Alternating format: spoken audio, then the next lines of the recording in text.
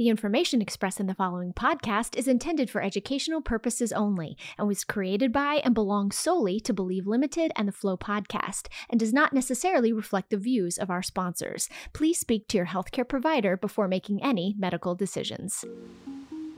Hi, I'm Jessica, and welcome to Flow. I'm here with Sarah Watson, sex therapist, and Dr. Ashley Brandt, OBGYN, complex family planning specialist in Ohio. And yes, we all want to know, how's your flow?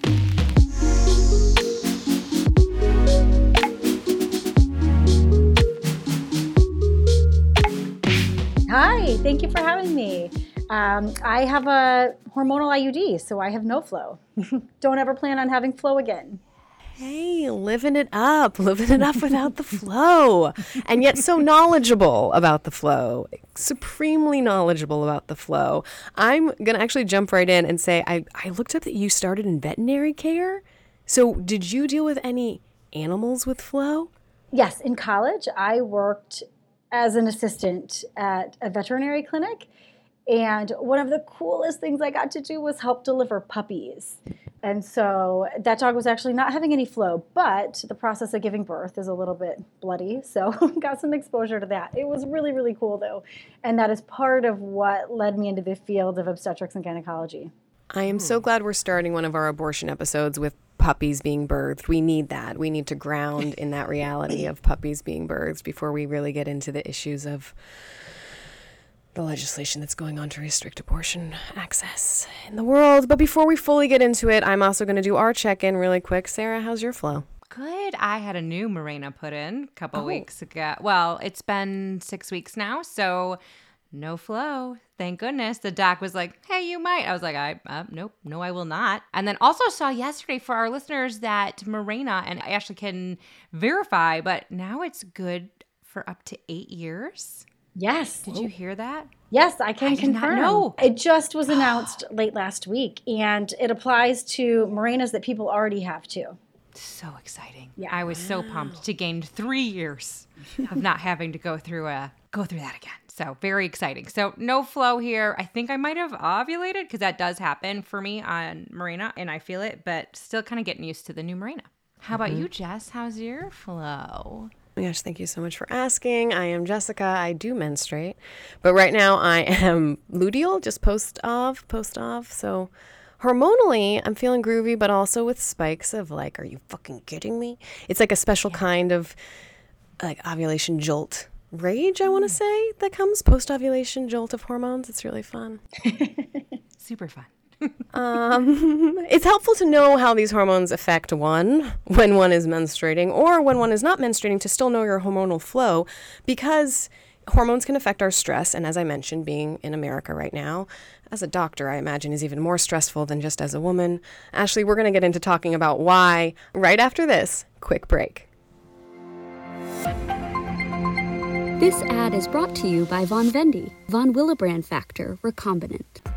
My name is Nicole, and my deciding factor is making my voice heard. To hear the backstory, drop by Von Vendy, that's VONVENDI.com/patient-stories. And we're back talking about abortion, specifically today talking about abortion education. We're going to educate ourselves thanks to Dr. Ashley Brandt, who's here with us today. Hi, thanks. Thanks for being here. We're so excited to have you. I'm excited to talk about this. Jess and I have decided to talk about this for the rest of the year. So we do an episode a month, and we thought after everything that happened with Roe that we were going to focus on abortion conversation for the rest of the year. So really getting into that hard conversation. But let's hear a little bit about you before we dive into that. Tell us a little bit about your education and how you got into OB-GYN and how you became a provider. I went to medical school at Michigan State University.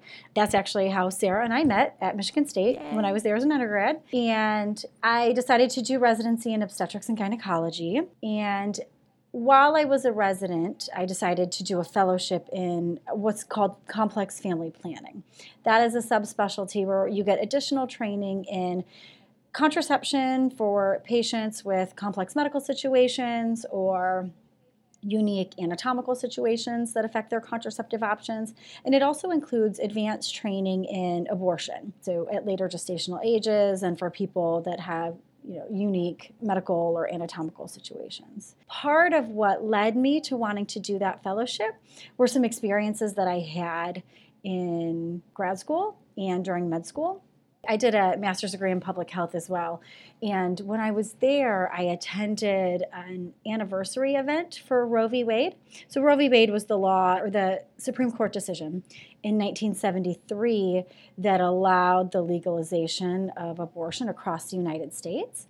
And there were a couple of women there who were sharing their stories of what it was like to have abortions before it was legal. And their stories were just horrific, frankly. Yeah. And it made me realize how lucky we are now to have access to the full scope of reproductive health care in the United States. And it also showed to me, no matter whether abortions are legal or illegal, women will have abortions. The only difference is going to be where they get those abortions, whether they can talk to their doctor about it and they get them with a person who's got appropriate training, and how dangerous the abortion is. And then I also did a rotation in another country when I was a medical student in a place where abortion is not legal. And I had the opportunity to take care of some women who were getting care after having had abortions that were not legal, or at least not done within the formal healthcare system. And so to see those complications in real life was transformative for me.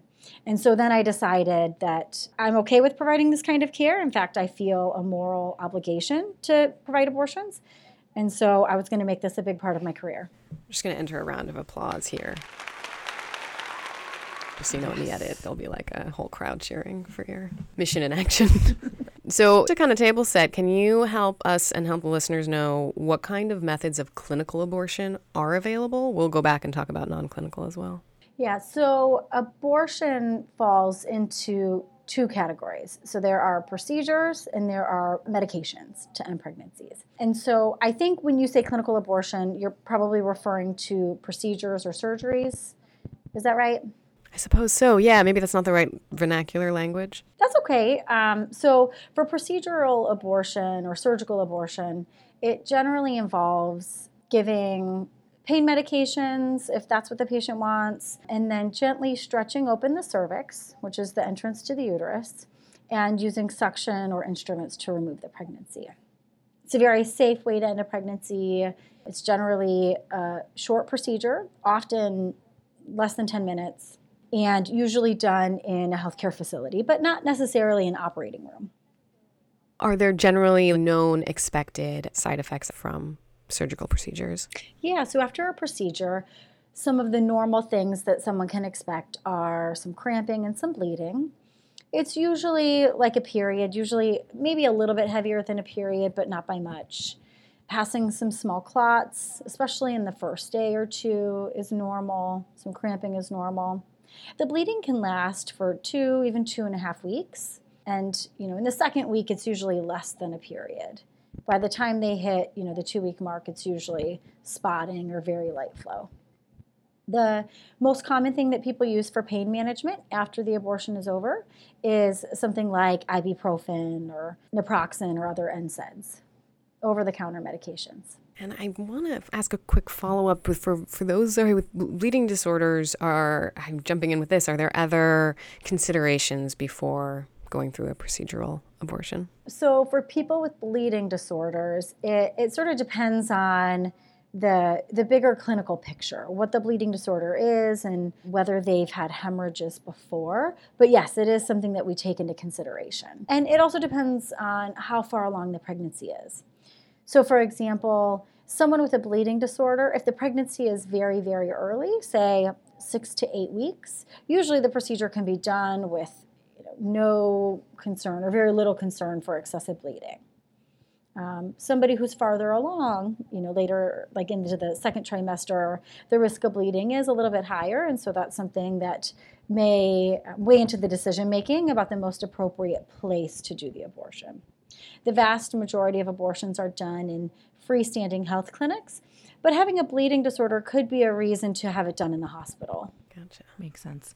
I was thinking too about if you could clarify, often we hear about D&Cs when we are talking about abortion. And I was wondering if you could talk a little bit more about D&C versus D&E which is something a little bit different. So I wonder if you could clarify for our listeners what that means. Yeah. D&C stands for dilation and curettage, and D&E stands for dilation and extraction. And a D&C is the term for the procedure in the first trimester, so up through 12 weeks pregnancy, whereas we call it a D&E in the second trimester, so starting at 13 or 14 weeks. The procedure itself in the first trimester, as I mentioned, we can use suction to remove the pregnancy. The farther along the pregnancy gets, suction may not be adequate to remove all the pregnancy tissue, and so other instruments might be necessary. And that's typically how we would do it for a D&E.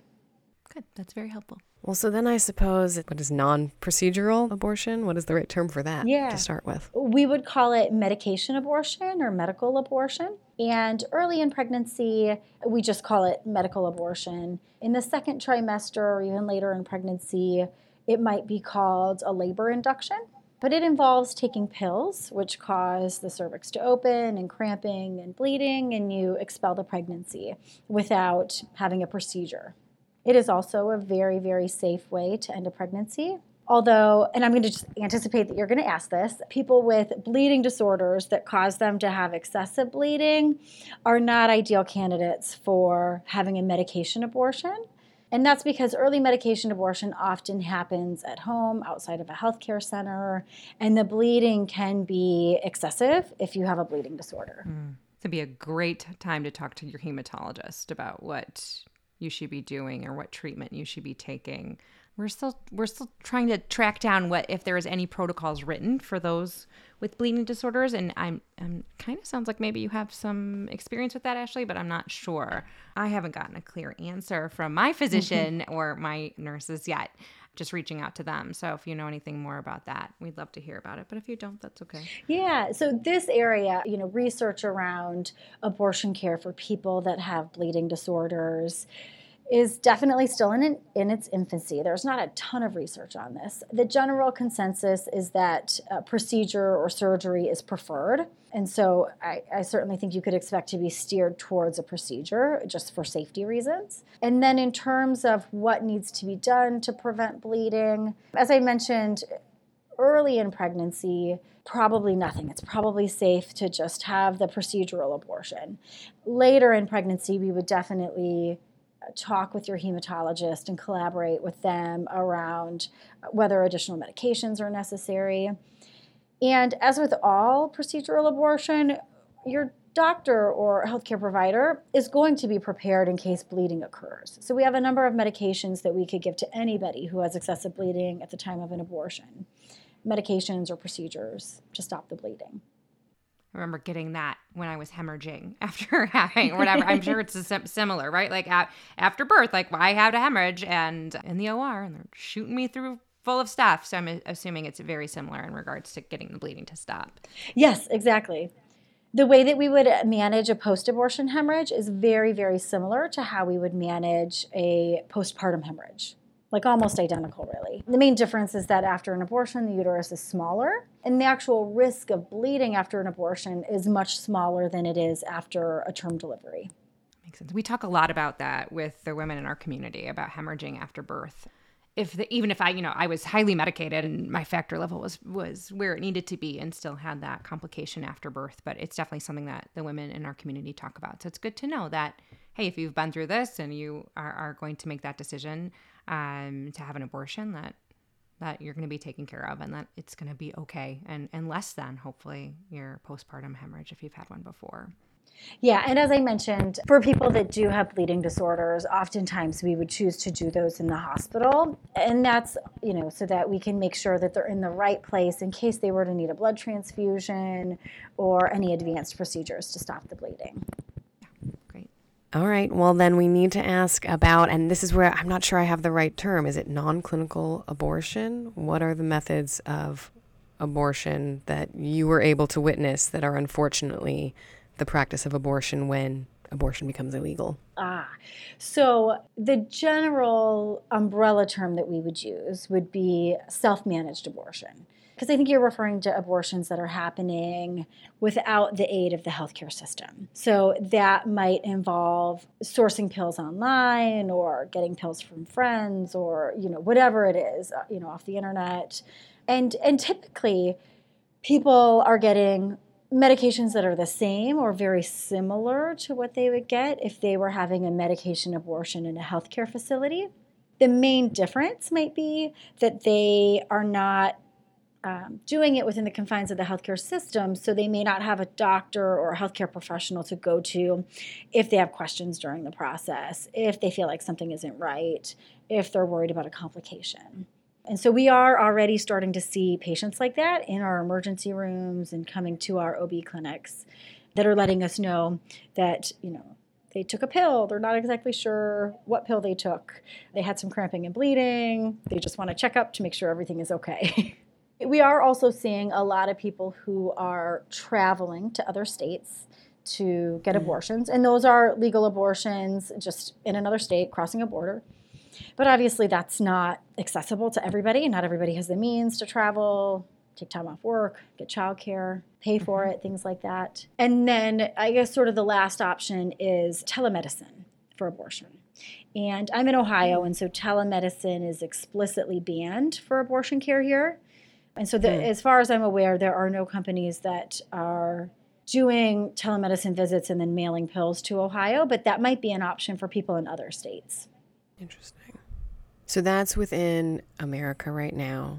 And not to go into like a detailed history of how other abortions may have been conducted, self-managed abortions in the past, would you be open to sharing a little bit of what you experienced when you were traveling, when you saw women in areas that didn't have access to healthcare abortion? Yeah. I was in a country in Eastern Africa, and their abortion is legal only in a limited number of circumstances. But even though it's legal, there are no abortion physicians or healthcare providers there, or very little, I should say. And so we took care of women who came in, and, I'll just add that it's impossible to tell whether someone is experiencing a miscarriage or whether they were trying to induce an abortion on their own or with the use of herbs or instruments or things like that. From having talked to the physicians that were taking care of these patients, they seemed to think that the women we were caring for, it was a combination. Some of them were having spontaneous miscarriages, and others had likely tried to end the pregnancy themselves.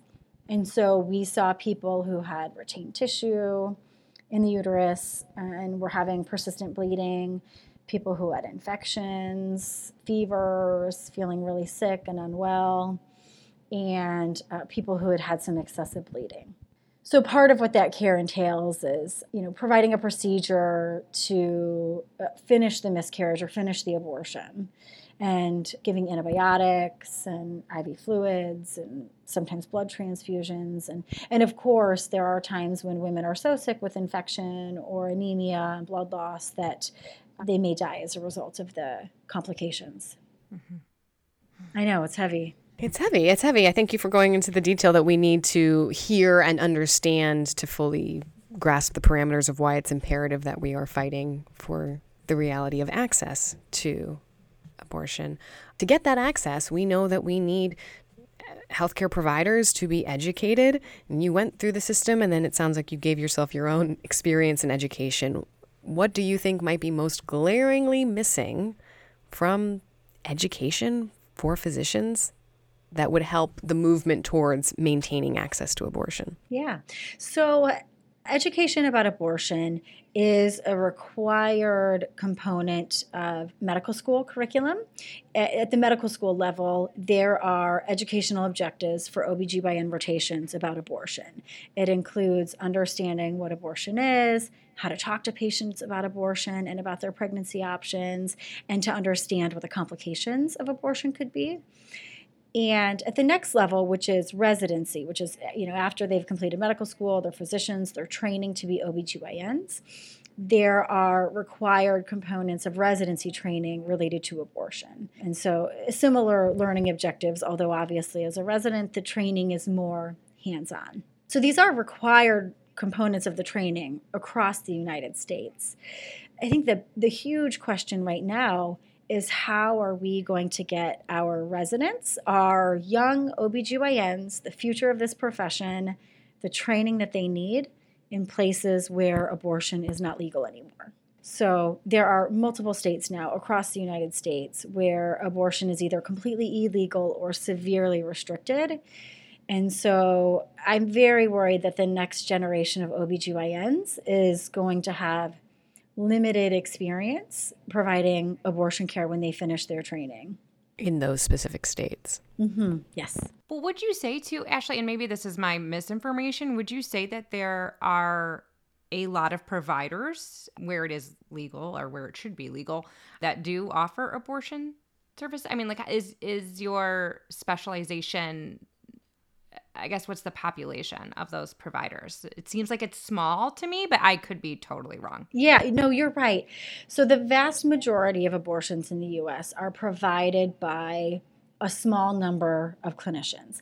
And that's sort of because abortion has become siloed in freestanding abortion clinics for the most part.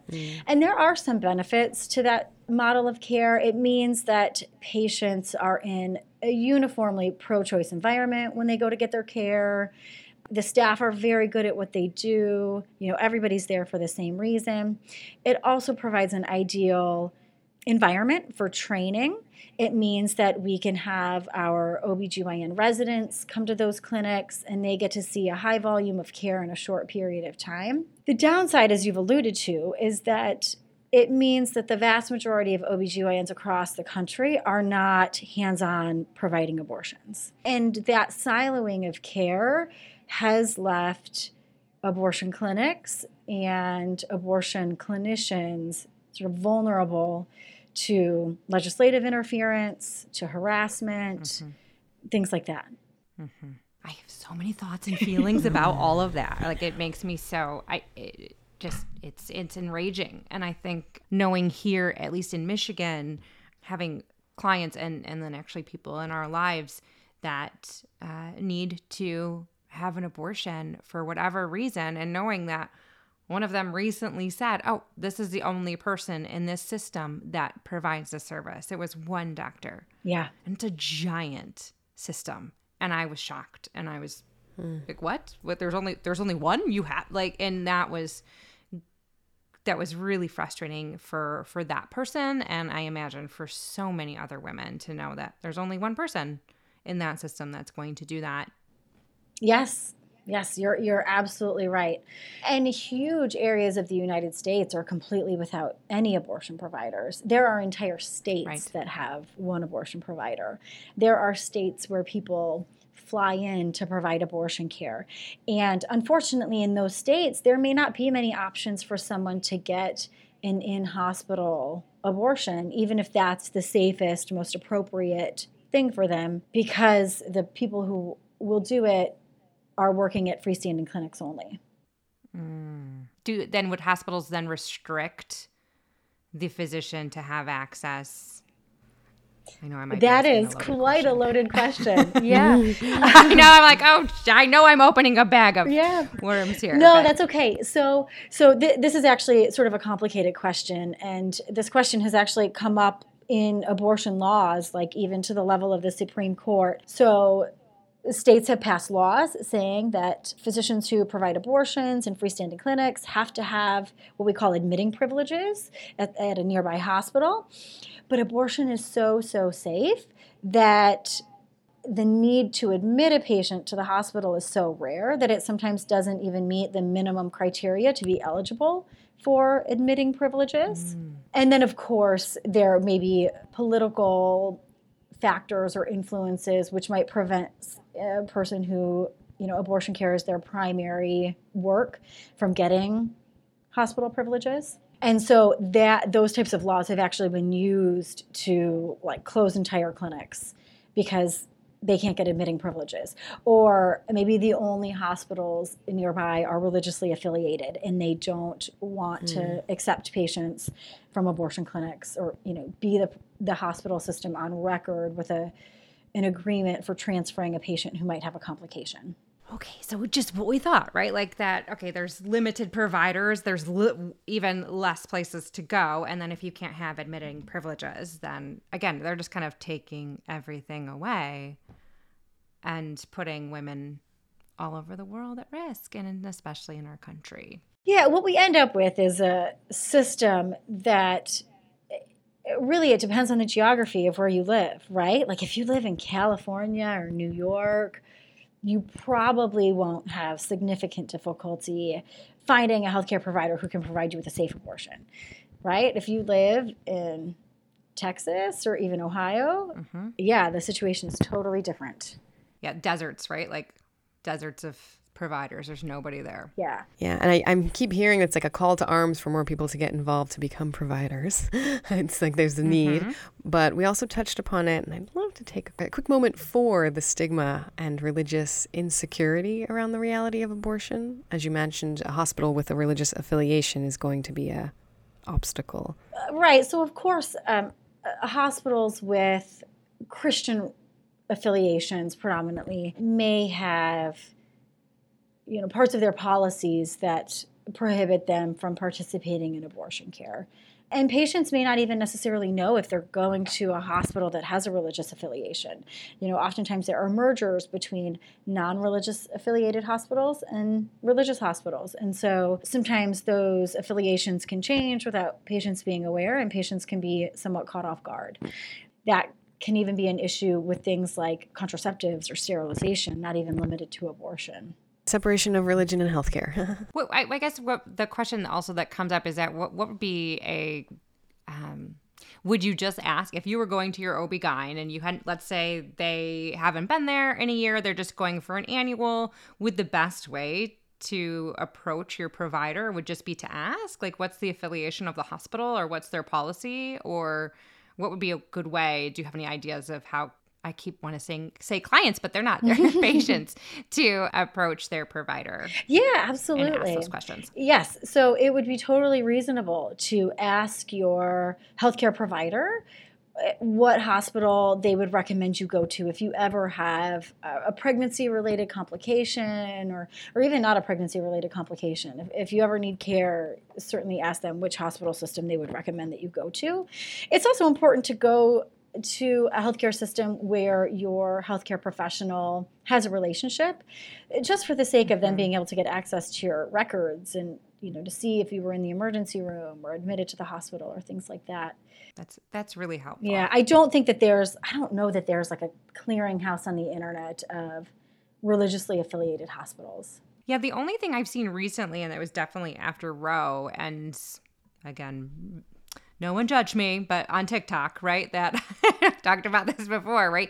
There are plenty of providers, and there is actually a giant, I want to say it's over 700, maybe more now, I hope more, but 700 providers throughout the country that will provide abortions, but I'm not sure it lists, and I'll have to go back and find it. I don't know if it lists what hospital they are associated with, but it would be, we know we have the list of providers, but what about the hospital system? Because what if there is an emergency and they're going to turn you away? Or, because especially with those in our community with bleeding disorders, like it's already a big deal to make this decision. It's life-changing, let alone if you're having a complication with a pregnancy or you're miscarrying, like it's going to be really bad if you aren't taking your medication, or if your factor level is low, or whatever's going on. So it might be good for all patients to know what's going on with the hospital system that they're affiliated with. Yeah, and technically all hospitals, regardless of their religious affiliation or regardless of the personal beliefs of the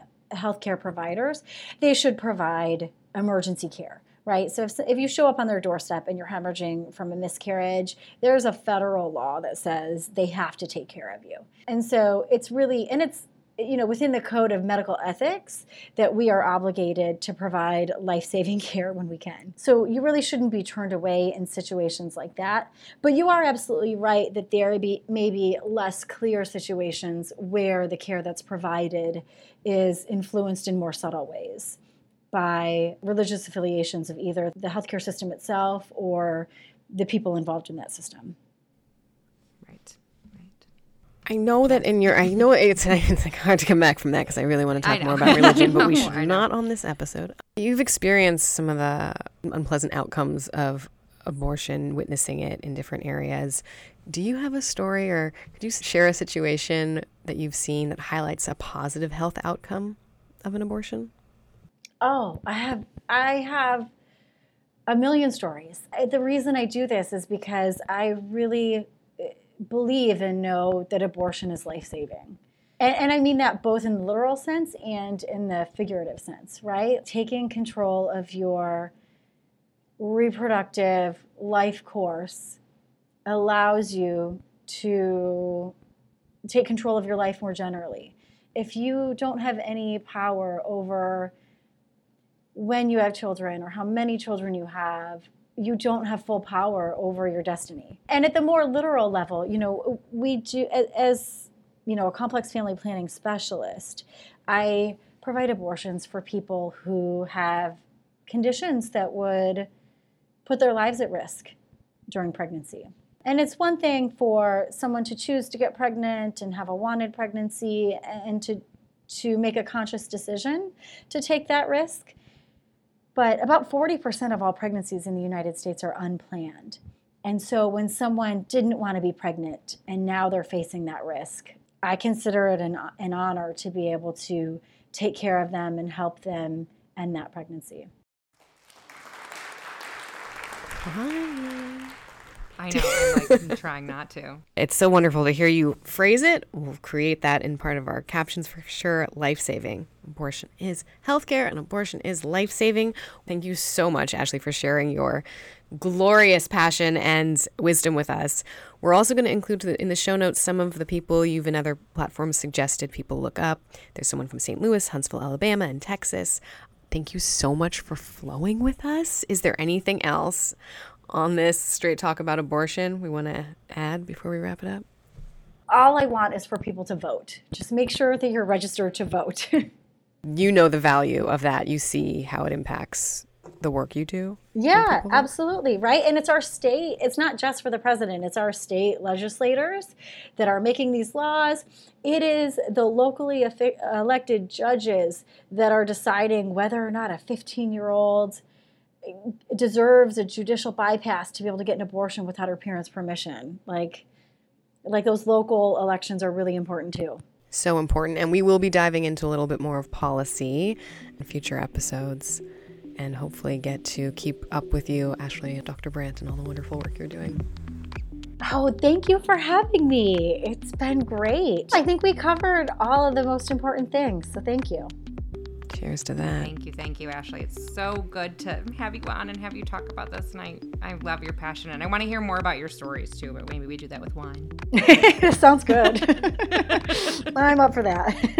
Okay, perfect. Wine later. Also more of an up level on abortion. This was Abortion Education. That's it for now, but join us on the first Thursday of every month this year for more straight talk about abortion.